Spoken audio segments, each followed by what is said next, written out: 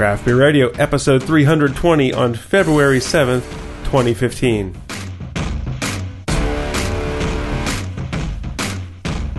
Welcome to Craft Beer Radio. Podcast the hard way since 2005. Welcome. We have with us a sampling of beers from all around. I don't really have much. There's nothing to really. There's no. No, it's kind of just a mix. There's not really a theme today. Two of the beers have grape juice in them, or grape musk. And then it's a bit of a variety. So where do we go? Where do we start? Let's start with this hoppy beer here. All right. So this is. I had not heard of 450 North Brewing. This is one of the beers that Dave brought when he was here at Christmas time. Okay. And I had not had any of their beers, but I've drank a couple of these. And it's a pretty good brewery. So this is their Scarecrow IPA, 6.9% alcohol by volume, 65 IBUs. It is American-style Indian Pale Ale brewed using Ananthanum, Cascade, Simcoe, Centennial, and Magnum hops. I poured it a little roughly into my glass. It's mostly foam. Whenever I'm pouring from cans, right, I want to pour it more roughly, so like the beer's kind of going over this lip, instead of sitting in there. But then I end up doing something like this. Well, we can at least get some aroma off of it. Well, some aroma. There's not a lot of space. While we're waiting for the beer to foam, we can talk about the intro music. Yeah, so the intro music comes from the now very famous Anheuser. Well, actually, Budweiser. I shouldn't say Anheuser-Busch. It's the Budweiser ad, the 2015 Super Bowl Budweiser ad that has caused so much consternation in the craft beer circles. Jeff, what did you think of this ad? So I've had a week now to digest the ad, and I will admit, when I was watching it live, it caught my attention right off the bat. I'm like, oh, it's the St. Louis plant. We've been there. Let's see how much I recognize. And then it starts off proudly macro beer. And then, they basically slap craft beer in the, across the face. And yeah, it was like, I'm like, holy shit. Sorry about that. But yeah, it was like, it caught me at first. But I've had a week to think about it. And I think that it's an interesting ad. I think that it's a good ad, even for craft beer people. I think it's a very good ad. I was kind of impressed by the ad, actually. Knowing what they're doing helps, because if you look at it as an attack on craft beer, you're going to look at it in kind of a slightly slanted view. But I don't think you shouldn't look at it as an attack, right? It's more of a reaffirmation of, you're okay to drink this beer. Yeah. You don't have to be a beer snob. They're not selling to craft beer drinkers. They're selling to other people. But I will go through the copy on this ad line by line, and we'll see that really there's nothing terribly untruthful in the ad. In fact, it's almost all true. One line or two can be iffy. Budweiser, proudly a macro beer. They are pretty proud of what they do, and I think that they are deservedly so. It's not brewed to be fussed over. It really isn't. I mean, they do fuss over it, and if you listen to the extra, there's an extra thing where we actually do fuss over it. We explain how much they fuss over it when they brew it. But it isn't brewed to be fussed over. It's brewed for a crisp, smooth finish. Absolutely, that's what it's brewed for. This is the only beer Beechwood aged since 1876. That's true. Beechwood aging does nothing besides giving the yeast some place to flocculate out. They don't explain that. It's just like cold filtered. It adds no character to the beer whatsoever. It's the same as cold filtered, or ice brewed, or whatever. Right. There's or it's toasted on tobacco. Right? There's only one Budweiser. Yeah, there is another Budweiser. Not with the trademark in the United States. Right. It's brewed for drinking, not dissected. For the most case, that's absolutely true. The people who drink our beer are people who like to drink beer, brewed the hard way. Now, they didn't say people who like to taste beer. They said people who like to drink beer. And brewed the hard way, absolutely. Budweiser and other American adjunct lagers are brewed the hard way. It is very hard to make what they do. It is very hard to make what they do on the scale that they do, on the turnover time that they do. Yes. I'll give you that. Especially, it's hard to meet that production schedule for sure. They go 1 month from grain to bottle. Now, one of the reasons I think this is a good beer for all beer and even craft is this is one of the few Budweiser commercials in forever where they're actually talking about beer. Mm-hmm. They're showing brewing equipment. We think that that's the yeast plant that we toured. It's too small to be their brew house. So I think it's the yeast plant that they pictured with all that stainless steel. It's showing people brewing equipment.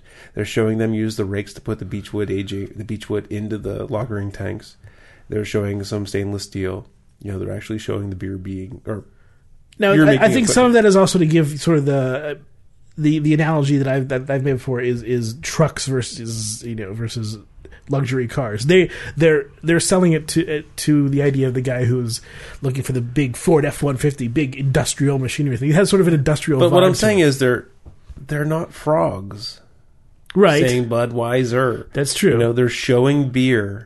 They're showing beer making equipment and the beer making process. Not only that, they're also And I showing think- ingredients. They showed hops and they showed barley. They did not show rice, interestingly enough. Right. Yeah, so I mean, they're showing how to make beer, and that is a good step for everyone who is passionate about beer. And the big line that gets everybody, besides the brew the hard way, is let them sip their pumpkin peach ale. You know what I was outraged about? They had the pumpkin peach ale in the Spiegelau IPA glass. I was outraged. Outraged. Everyone brings up that they bought Elysian and Elysian and Elysian made a pumpkin peach pecan. yes, they. Yeah, but probably when they were making this ad, they didn't know that, or the ad agency didn't company know that. absolutely didn't know. And one other point I'd like to make for everyone who was outraged for most of the week is there is never consistency of message. It's just another Bud out of the week. Right. And hypocrisy is par for the course. And if you think this is the first time, you can go back and look at other things. So it might tame your outrage a little bit. I made a tweet. I made a recommendation to all the breweries that are now going to be producing a pumpkin peach ale in response to this. Don't make it a samey spice bomb. That's the last thing I want. If you're going to make a pumpkin peach ale, make a good pumpkin peach ale. Don't make some typical pumpkin ales that we just find to be the same thing. Over and A second over again. pumpkin beer season of the year that's going to foil. If anything, more if tap this lines. ad causes that, then it'll be a horrible ad. Just wait 3 weeks. Yeah. You'll see. And then the rest of the ad is we'll be brewing us some Golden Suds. This is the famous Golden is it's more straw colored. This is the famous Budweiser beer. It's pretty famous. This Bud's for you. They're bringing back that. There's nothing in the copy that is terrible. There's nothing in there that's that's overly insulting. I thought that the image of the hipster guy was a perfect image of a hipster dude. I thought it was a great ad. I really did. I didn't find any problem with it. All right. So the head dropped on this beer, so now we can fuss over it. Yes, let's do our fussing, And this is the because we are here to dissect. Scarecrow IPA from 450 North Brewing, and they are in Columbus, Indiana.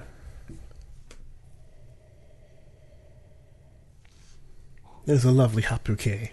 It does. It has. It almost smells a bit like a fresh hop or something. There's something a little little more bit resiny, gritty there in the aroma. As I could definitely smell a little Simcoe, which is giving a little Dord. There's there's a lot of hops in there. An Anthem, Cascade, Simcoe, Centennial, Magnum. Magnum also can give some of that Dord. On the flavor, you get a whole bunch of hops up front. It's mostly piney. There's a little bit of fruitiness in there, and it goes into a moderate bitterness. You get nice malt backbone to back up. But I really like this IPA. It kind of hits and gives you some malt. This is my second can of it. So when I had the first can, I was like, wow, I like that. I can see why I like because there's a little bit of a durian in here. Oh yeah, Yeah, a little bit. The can is, by the way, there's a little Citra.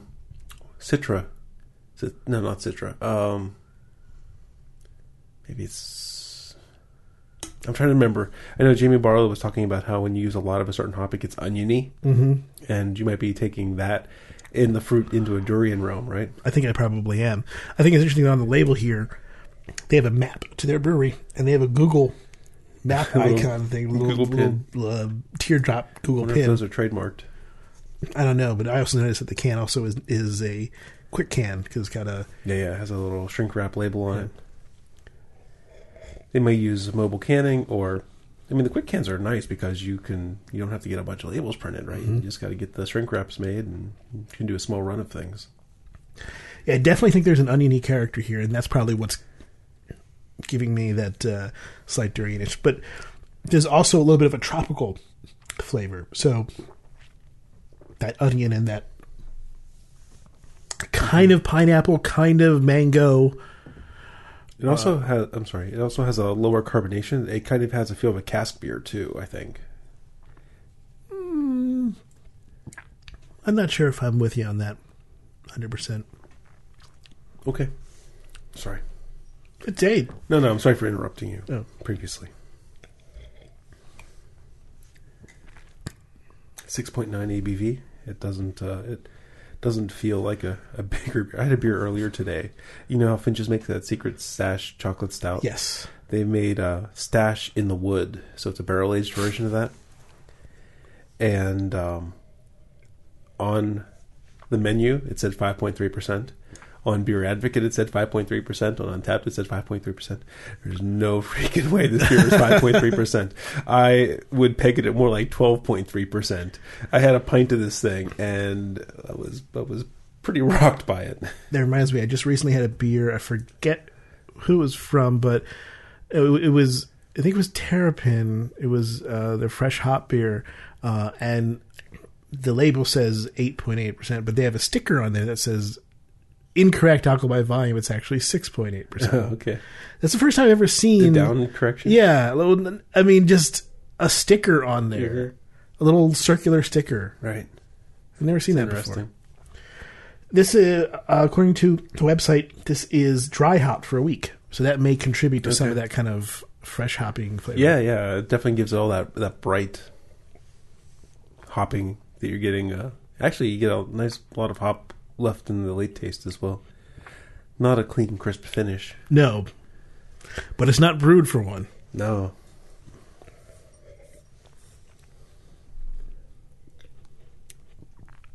Yeah, it doesn't. It's not overly bitter. The flavors are. I mean, if you like the sort of tropical with a bit of, that it can get kind of overwhelming if you're not into that. If you're more into the plain old citrus, it says citrus on the label, but it's not really citrus. I wouldn't. Yeah, no. I'm not calling this. There's a couple notes of.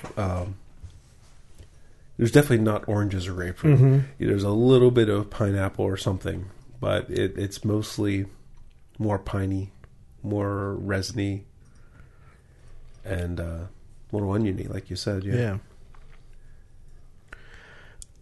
Didn't really talk about much with the malt. A little bit bagel-like, I think. Kind of this sweetness without a huge amount of toastiness there. Yeah, that's 450 North Brewing Company. 450 North.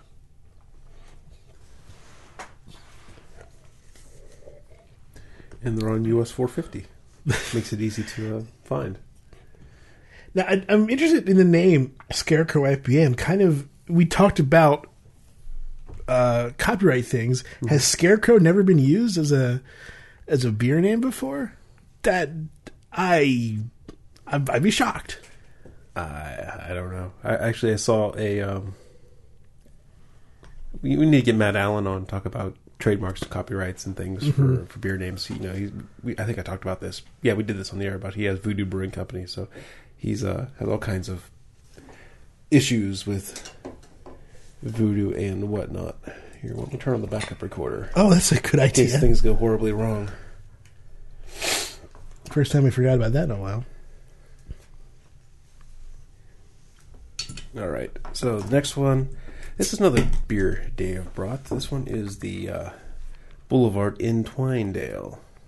So, Entwined is technically, they call the style a malt beverage brewed with grape juice. So it's kind of a Radler. It probably has... Depends on how much grape juice. Well, it probably has grape juice added pre-ferment, right? So it's not all malt. So it's not beer. We have another one. Our next beer that we're going to be doing also has grape musk added. Okay. Now we had a review that said we don't prepare as much as we probably should. And that's probably true.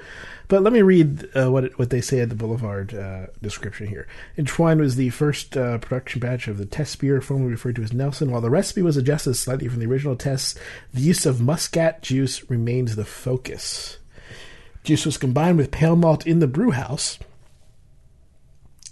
It was hopped exclusively with Nelson Sauvin hops from New Zealand, and is 4.1% alcohol by volume, so pretty sessionable. 6.9 IBUs, not very high on the bitterness. This is part of their Backroads series. That's what they call the name of. They call it excursions off the beaten path, right? So experiments, oddballs, things, things like this. They call it the scenic route. It pours pretty cloudy. It looks almost like a wit beer, but it's a little bit clearer than you were. Okay. I'm going to do a little bit of mixing just to get that the same. The color is actually very very reminiscent of a Budweiser. It's straw, just is not as clear. It's not the same kind of clarity. All right, here you go. Thank you. Has about a finger's worth of a light head. The aroma of the grape juice, the wininess is apparent in the aroma. It kind of they're using Nelson Sauvin hops, right, which is also kind of a grapey, winey smelling hop as well.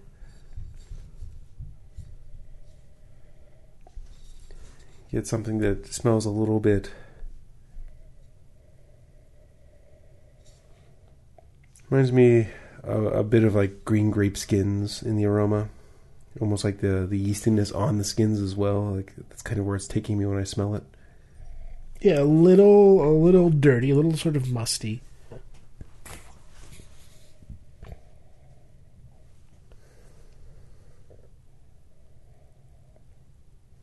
Not really getting much else.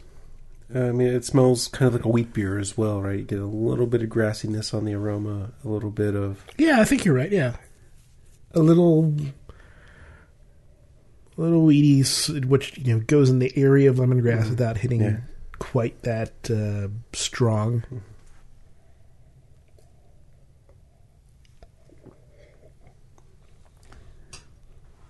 There's a tartness to it from the grape juice. It's the first thing you notice. Kind of carries through most of the flavors, this tartness. Yeah, tart, not sour, right? It's like a white grape juice, right? That kind of tartness is carrying through. Very drinkable, goes down very easily, very easy to gulp. Mm-hmm. It's got a light grape character. Doesn't really... I mean, at only 6.9 IBUs, clearly they're not using a whole lot of hopping in here. Yeah, the Nelson Sauvin really isn't that apparent. The malt really is pretty light on it as well. Mm-hmm. Most of the flavor is coming from the grape juice. There's a touch of what still seems like a wheat type base. There's it's definitely barley in there too, but I'm not noticing it. I'm noticing the wheat part of it. And kind of just tapers off the back end and leaves a very dry coating on your mouth, right? Like almost like a chalky coating. It's kind of reminding me of a really like a low. If there were low alcohol wine coolers, it's sort of along that line. It's not really there for a lot of dissection. It's there to be kind of an easy drinker that will not really offend the palate. When you say when you're talking about low alcohol, right? It made me think of what the characteristic of a session IPA has, and forget about the hoppy part of it, but kind of that thin, slightly astringent, very dry malt body, right? If you dissect that part of a session IPA, that's kind of getting a lot of that same character here as well. Yeah, I mean, that is essentially, for the most part, when you do a session beer, you have to be low on the malt, because the malt is what the yeast turns into alcohol, and if you have a lot of it, you're going to get more and more alcohol, roughly speaking. Right.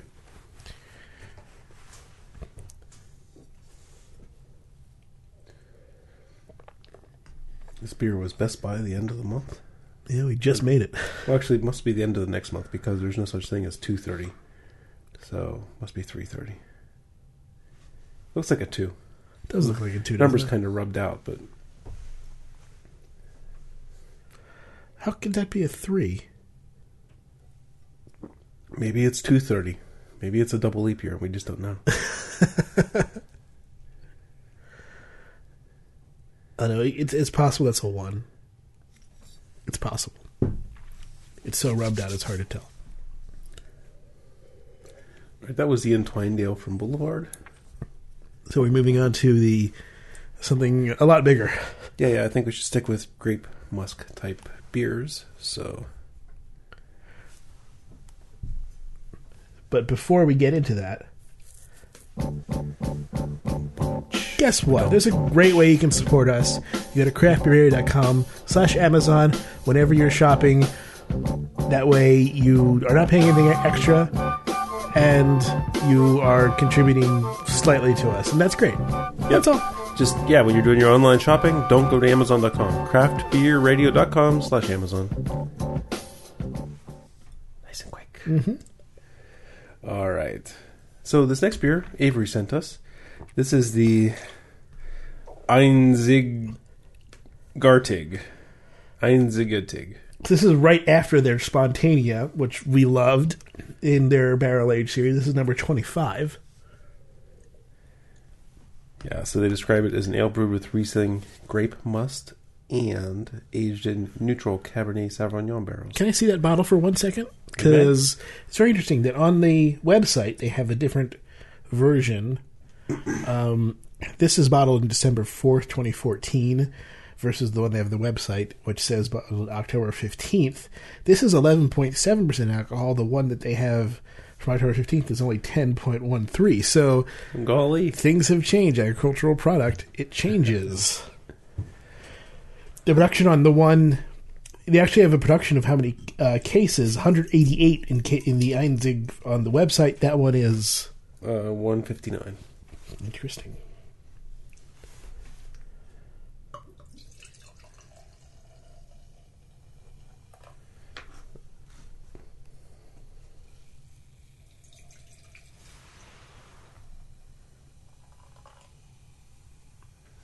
Oh, it's really interesting here, too.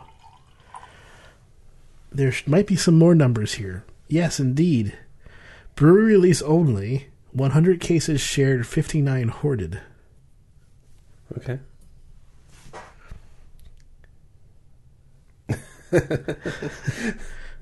So this bottle's probably out of one of the 59. Probably, yeah. Because they sent it to us as a media sample. Okay. The color is a kind of copperish. I got some stuff at the bottom. Look at the bottom of my glass here. There's there's a little bit of chunky yeast flock in there. It's not just. This is like strings of yeast. It's really weird. Strings? Yeah, take a look. Oh. Yeah. I don't think that's PDO rope. Normally that stuff floats on top, but. There's one at the bottom of the bottle, too. So it's just some basic residue. Yep. We're not afraid of no yeast here. So the aroma on this one... It smells very tart. Yeah, it smells...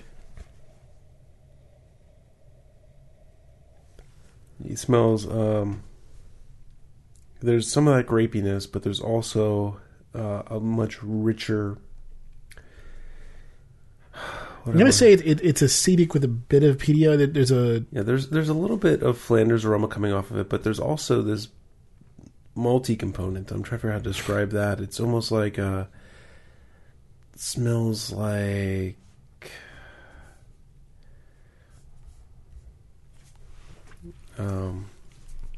taking the spirit.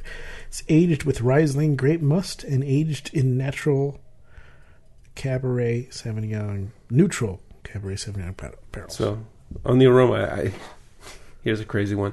The aroma, the malty part of the aroma, Golden Grams. That's really not in my memory banks. Okay. But I can imagine it's sugar-coated graham crackers, basically. Kind of, yeah. Vaguely honey-flavored. Right.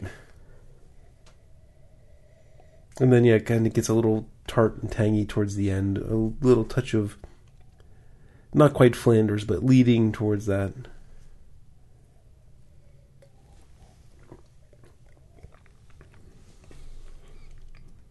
Whoa. It's different than I thought it would be. That's interesting. It's, get the tang from the juice. You get like three different kinds of tanginess, like they kind of evolve through the flavor there. Yeah, but the undercurrent of, I don't necessarily even want to say malt because it's not coming across like that. There's a deep, or at least deeper than I expected, like plum resin almost that comes through. Okay. I was tasting something that's kind of like toffee and sweet tarts. Mm-hmm. I'm not disagreeing with you. It's hard for me to categorize because it falls in a weird area. Mm-hmm. Mm-hmm. It's sweet and has some characteristics of darker fruits, but that sweetness also feels a little bit caramelized. Right. So it goes into sort of a toffee area. It starts out grapey at the very beginning of the flavor, but then it quickly runs away from grapiness, right? Yeah. And you get more into barrel, a little bit of funk here and there. That is different. Yeah, it's not Brett. There's a little bit of lactic in there. Maybe a bit of PDO. I think almost certainly PDO in there. It's pretty yummy. And it's really complex. I mean, we're going to kind of try to not bore you, but we want to dig in this one because, I mean, a sip kind of like just races past. Like you're trying to read, you're trying to read the signs on the side of a Formula One car and you're sitting in the front row of the racetrack. It's like, vroom, and it's gone. You got to take another sip to try to get it again. Okay, I'm leaning more towards this slightly sweetened blackberry with some slight syrupy tones. Actually, blackberry's a really good call. Like a really ripe blackberry, the kind or maybe even like a little bit of blackberry pie, but you have to add some tartness to that sweet, to the sugary sweetness of the pie.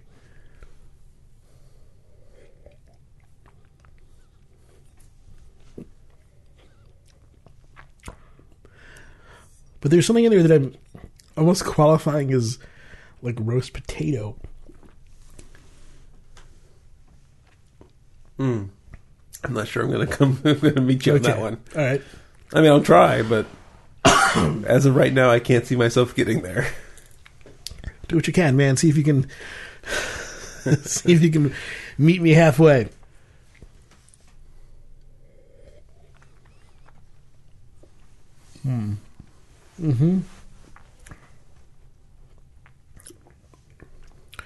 It is pretty fascinating. I'm starting to really taste the grape must part of it. That's coming through more and more as I drink it.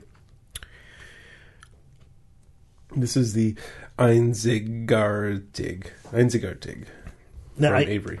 I think that I love the Spontanea. I don't think I love this as much, but I'm definitely finding it very interesting and enjoyable. Yeah, this one is. I really don't remember exactly. I remember it being good. I don't remember any real characteristics of it.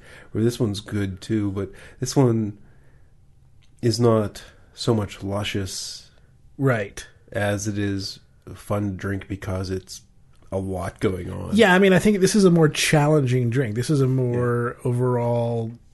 You're not. I don't think you're going to enjoy this as much unless you study it, right? If you just pop this off and we're just expecting some kind of either hoppy or vaguely fruity thing, then this is going to be pretty confusing. You have to really kind of analyze this to get the most enjoyment out of it. I just took a sip thinking of Berliner Weiss, which is all lactic acid, right? And it kind of set my focus a little bit more clearly.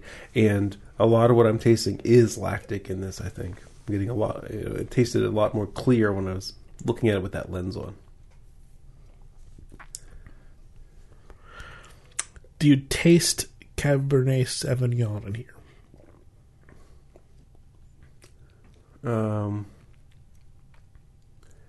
In the late taste, or right before the aftertaste, like where it goes from grapey into dry aftertaste of the cab, that's where I'm tasting something similar. I can see that because there is a little bit of a kind of diacetyl note, right? A kind of a buttery note. I don't know if it's diacetyl itself, but it's something that in a good cab you can sometimes sense this change where it goes through that a similar flavor profile. Right, yeah. So it's that end of the taste, right, where it kind of goes from grapes to tannins into dry. Right. This has that same little hump in it right there. I agree with you.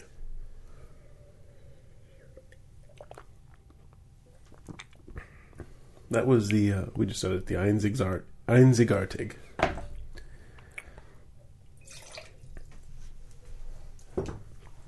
Thank you, Avery. Do you want the two little duties at the bottom? No, you got the dump bucket over there beside you. You can dump them out over there. Clunk, clunk.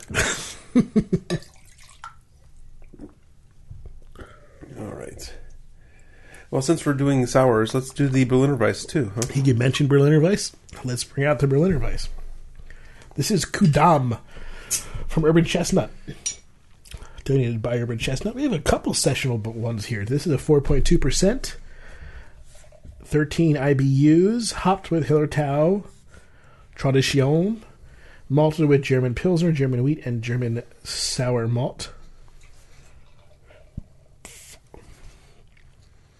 I should say the malts that are used are. Yes. Not malted with. You yelled at it again.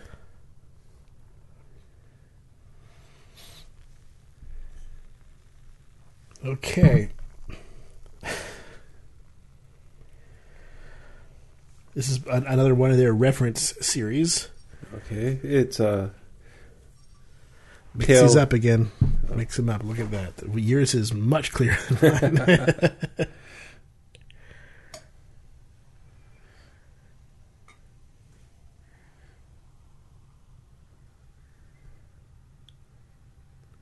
Because it's a half-liter bottle, I can't pour all the beer into one of the snifters, so it's going to be a little bit more tricky to get this distributed. That's good enough. It is not nearly as different as it was before. So, it's going to be interesting, right? Because we're coming into a tart Berliner Weiss from a very tart beer, right? You usually don't approach them from this direction. So, when you smell this beer, you smell all the malts. That's all you smell is the malts on this one. There's something else, though. There's something not malty in this. There's a little kind of sour mash that I feel like I can detect. But I know it's there. Mm-hmm. So, part of it is me knowing what to look for. Right.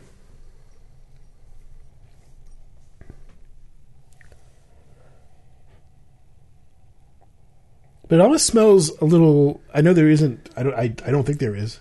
They don't say anything, but it almost smells a little corn-like in the aroma. So the aroma, I'm getting a touch of something a little bit plasticky or whatnot. I just took a sip, jumped ahead to see, but I think I'm not really. It's not carrying through to the flavor. But yeah, I was smelling. I know what you're saying. Something that's a little bit- There's something vaguely, something a little like that.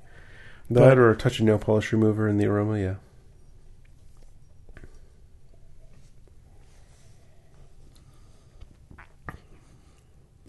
Has good tartness in the flavor. It has, compared to the last one, there's more malt to back it up. Yes. Right? It doesn't finish extremely dry. It finishes with a more malty character. Has a considerably more heft of body than the Entwined at only 0.1% more alcohol by volume. Mm-hmm.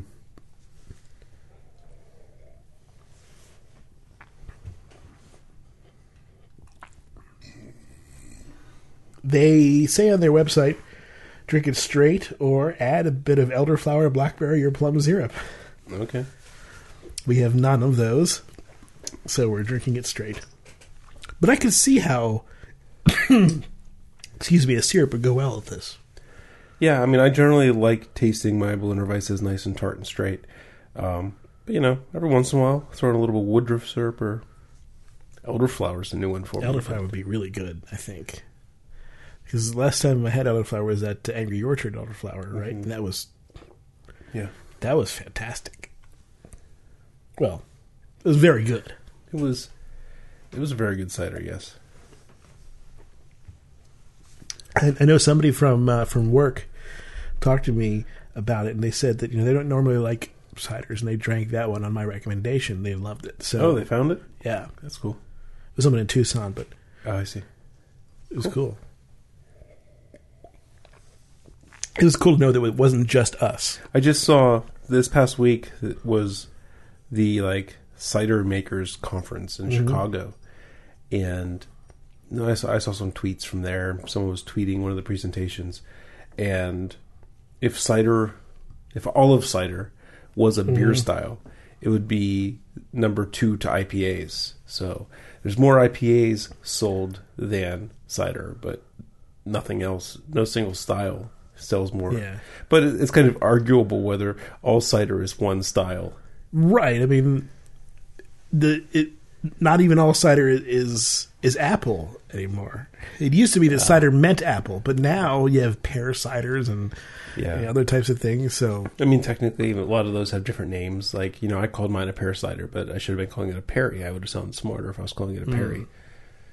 But anyway, and even then, there's sweet ciders and dry ciders and ciders with spices. yes, So yes. it's hardly all one category. It's not like the example of Budweiser versus all craft beer, Right. where all craft beer is now ahead of Budweiser, Right. which is one product, one brand, one flavor. Right. But cider's booming, and I like cider. Cider's good.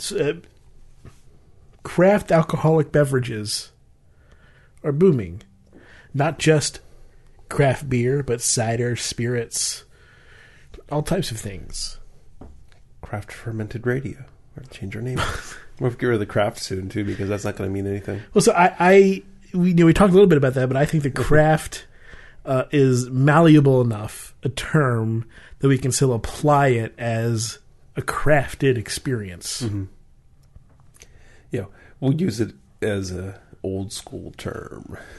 Craft back in 2005. Right. Well, I mean, come on. We put radio in there. What's this radio thing, Grandpa?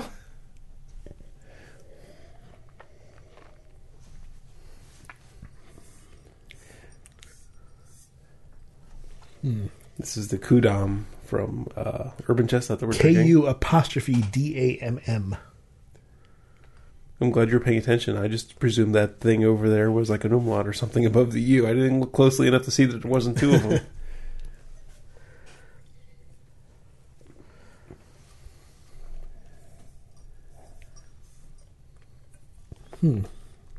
It's decent. There is a little something going on there. It's a little bit nail polish remover. I think you're only going to do that if you only say if you're analyzing it like we are. I think that if you're fussing over it, yeah.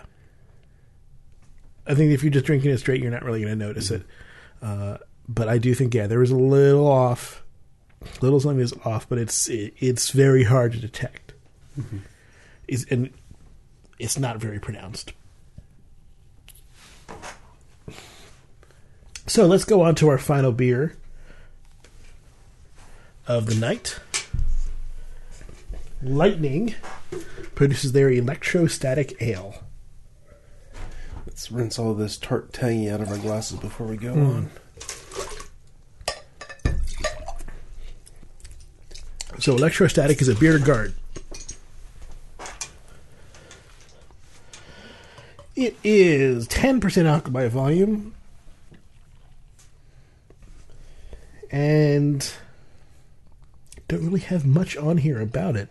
It won some awards. I got some marketing collateral right here. Oh, fantastic. Should be in there somewhere. Okay. Available 10 to 25 IBUs, 10% alcohol by volume, bottles late summer and onward.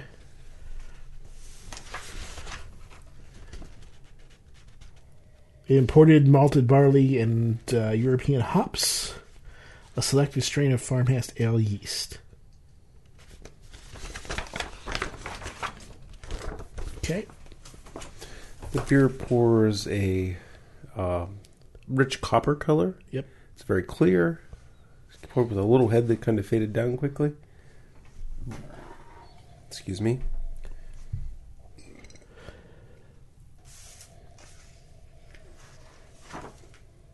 There's a bit of malty barnyard on here, which is sort of what I would expect from a bearded guard from a farmhouse. There's a big malt, and it's kind of a. It almost has a density of aroma, almost. Since I haven't had a ton of bearded guards, even over all these years, we still haven't had a ton of bearded guards. There's kind of something that's kind of, if you blend kind of a Bock type richness of aroma with something a little bit drier, a little bit more straw-like, you're getting something along those lines.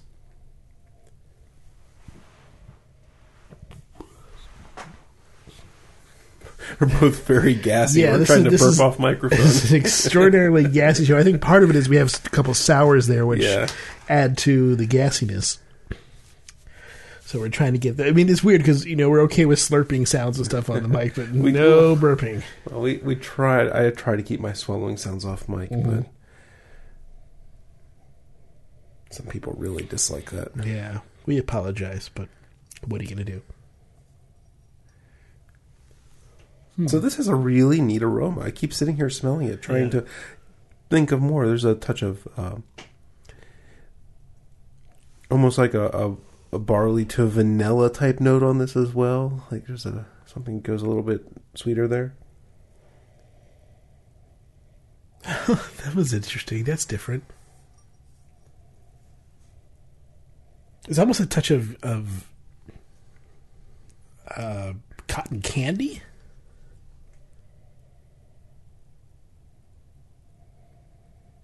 And another one that's weird is a little chalkboard.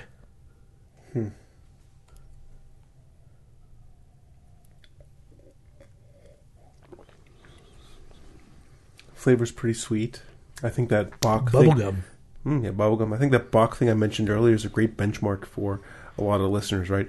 Think of the sweetness of a Bock. Yeah. But then instead of it finishing on a sweet upswing, turn that upside down and have it kind of go on a drying downswing.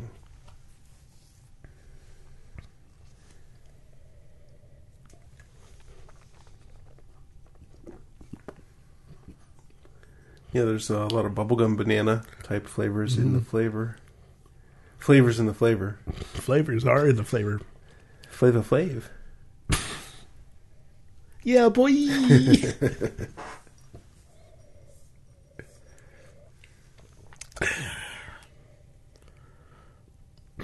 911 is a joke.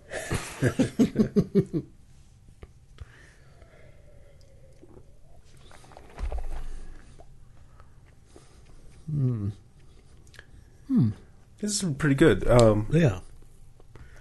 A couple of the beers that we had from Lightning previously had some off flavors in it. This one tastes nice and clean. Mm-hmm. So it's refreshing to see because I'm like, these guys send us beers. I want to find something that, is not, that is good. And this one tastes exactly like you would think that the brewer intended. So it's very good. It has a excuse me, still have a little bit of a cough in me. Apologize for that. It has really very, very full flavor, which 10%, so it's, that's easy enough. But the flavor that's there has a lot of interesting sort of characteristics to it, a lot of bubble gum and a good deep maltiness to it. A little bit of spiciness. It has intrigue in there, but it also is very drinkable. It's a lot of good stuff together. And the more I drink it, I would pull back a little bit of my Bock statements and kind of take it towards Belgian double statements. That banana pear is kind of I think more like a double very a little much. bit.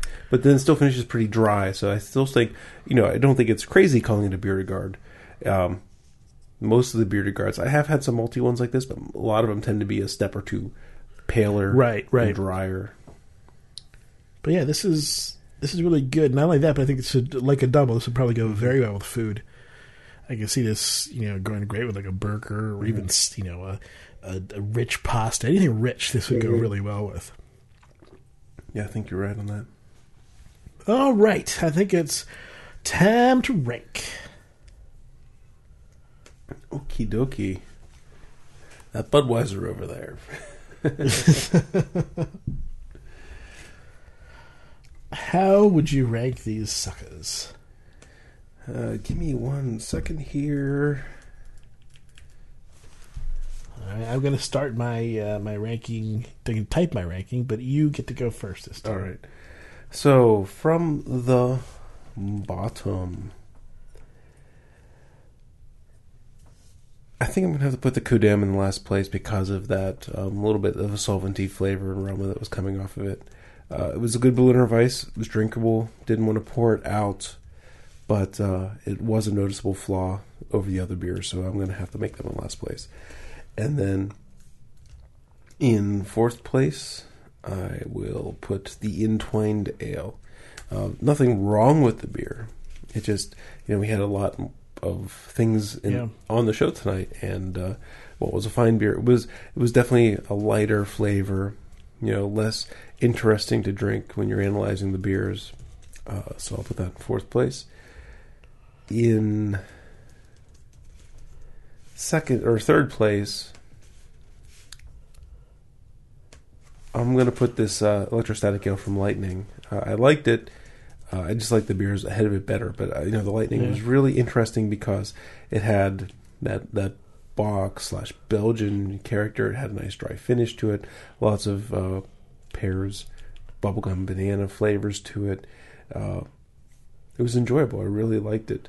The Scarecrow IPA I'm going to put in second place. I think that's, for a brewery I've never heard of, I think it was a really good IPA, and kind of liked how it was nice bright hopping with all those dry hops and had a good malt backbone to it. And then I'm going to have to put the Avery number one just because it was so fun to explore. Mm-hmm. It was tart, and there was grape juice, and there was the lactic, and there was these other things, and this toffee thing flowing through it, and it was just more of an epic to explore, and that's why I put that in first place. Interesting, because this doesn't happen as often as you might expect, but our rankings are very, very different. We only have one match. My fifth place is the Boulevard. I found it to be kind of, best word I can say is boring. It just wasn't really that interested in it. It didn't really give me much to chew on what was there. I mean, I get why it was there, but it wasn't, especially compared to the other stuff. Mm-hmm. There was a lot more to analyze, and so this was just not, in that nature. My number 4, the Urban Chestnut. Yeah, I mean, there were some flaws with it. I liked it still. The flaws were really only noticeable if you're analyzing very, very closely. And I did enjoy the beer. My number 3 is actually going to be the Avery. Another situation where, I definitely liked the complexity of it, but it wasn't something where I was overwhelmed by how amazing it was. It was very complex and Complex is enjoyable and we love studying stuff, but I just felt the other two were more enjoyable. And the one I agree with you on is the 415 North. I think that was second place. I liked it a lot. I think it had a lot going for it. Not a huge fan of the Oniony, and they call it citrusy, and it's not, but it was very good IPA regardless.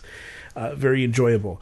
And my number one is going to be Lightning. I really do enjoy this a lot. I think this is really, really good. It's very tasty. It has a nice fullness to it. It gives me stuff to think about, but also at the same time, it's very drinkable. This is good. Lightning in a bottle. All right, everybody. Thank you for listening to Craft Beer Radio. Craft Beer Radio was released under the Creative Commons license. There it is. If you want to visit our website, craftbeerradio.com, you can find out what that means about the whole released under the Creative Commons license dealio. If you want to contact us, you can hit us up on Twitter. I am at Jeff Bear. At CBR Greg. At CBR Greg. That's right. And together at Craft Beer Radio. Email beer@craftbeerradio.com. And we're going to keep on fussing over beer. That's what we do. We're not the people who drink Budweiser. Absolutely not. Even though we did drink Budweiser tonight. We're not the people who the commercial says are the people who drink Budweiser. Let's put it that way. Right. All right. Thanks, everyone, for listening to the show. I can't believe they put that in a Spiegel IPA glass.